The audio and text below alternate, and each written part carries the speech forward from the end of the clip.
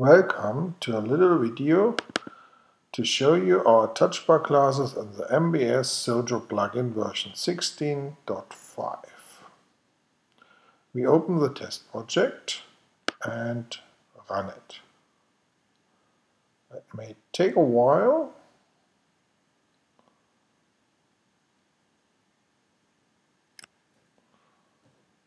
By the way, I'm using the nice TouchBar simulator here, so I can actually show you the TouchBar.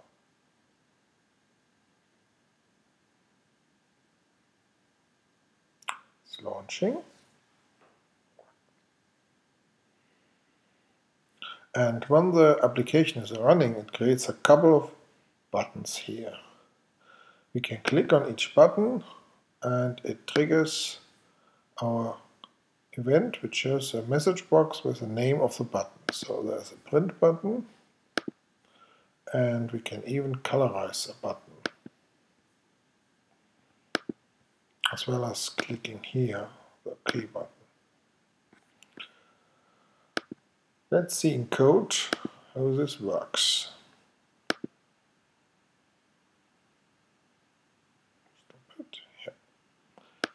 So,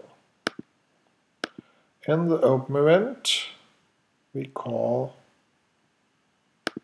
in the open event of the application, we call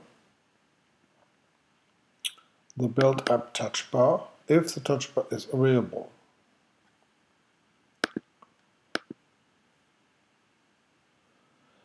So here we create the TouchBar, the instance of our TouchBar subclass.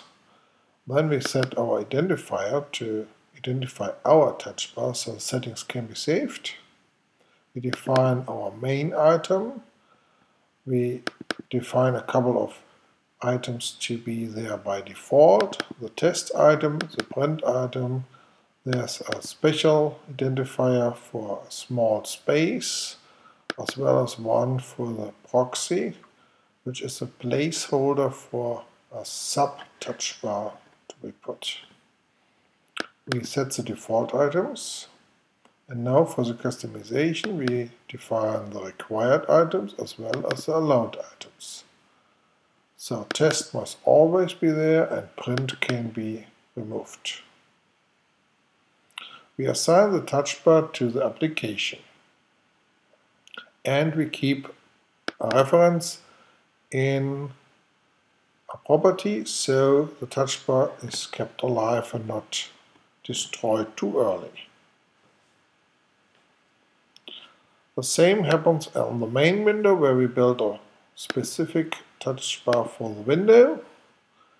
The code is very similar, the identifier is of course different, the items are different, and we assign it to the window and keep a reference so the TouchBar stays alive. And each of your windows can have a different TouchBar. So here is our TouchBar subclass, and the important event is the make item for identifier. Here the system will request any items for identifiers as needed. So in this case we create buttons with a label, but you can also create some with images. We create a TouchBar item with our identifier. We assign the button to be our button. Also this is the view. We define the label for the customization panel and a priority. We keep a reference of all the items we create in our items array, and we return the instance. Same happens for the print button and for our test window button, and here we also set the color for the button to be green.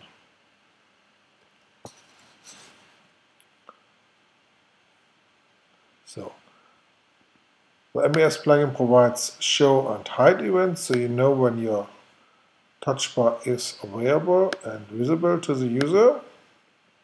And here the TouchBar item is connected to the button, and the button has the actual action event. So here we have our code to be run when the button is clicked. Other controls are available, like sliders or color pickers. Thanks for watching. If you like, get a copy of the 16.5 plugin and try the example project yourself.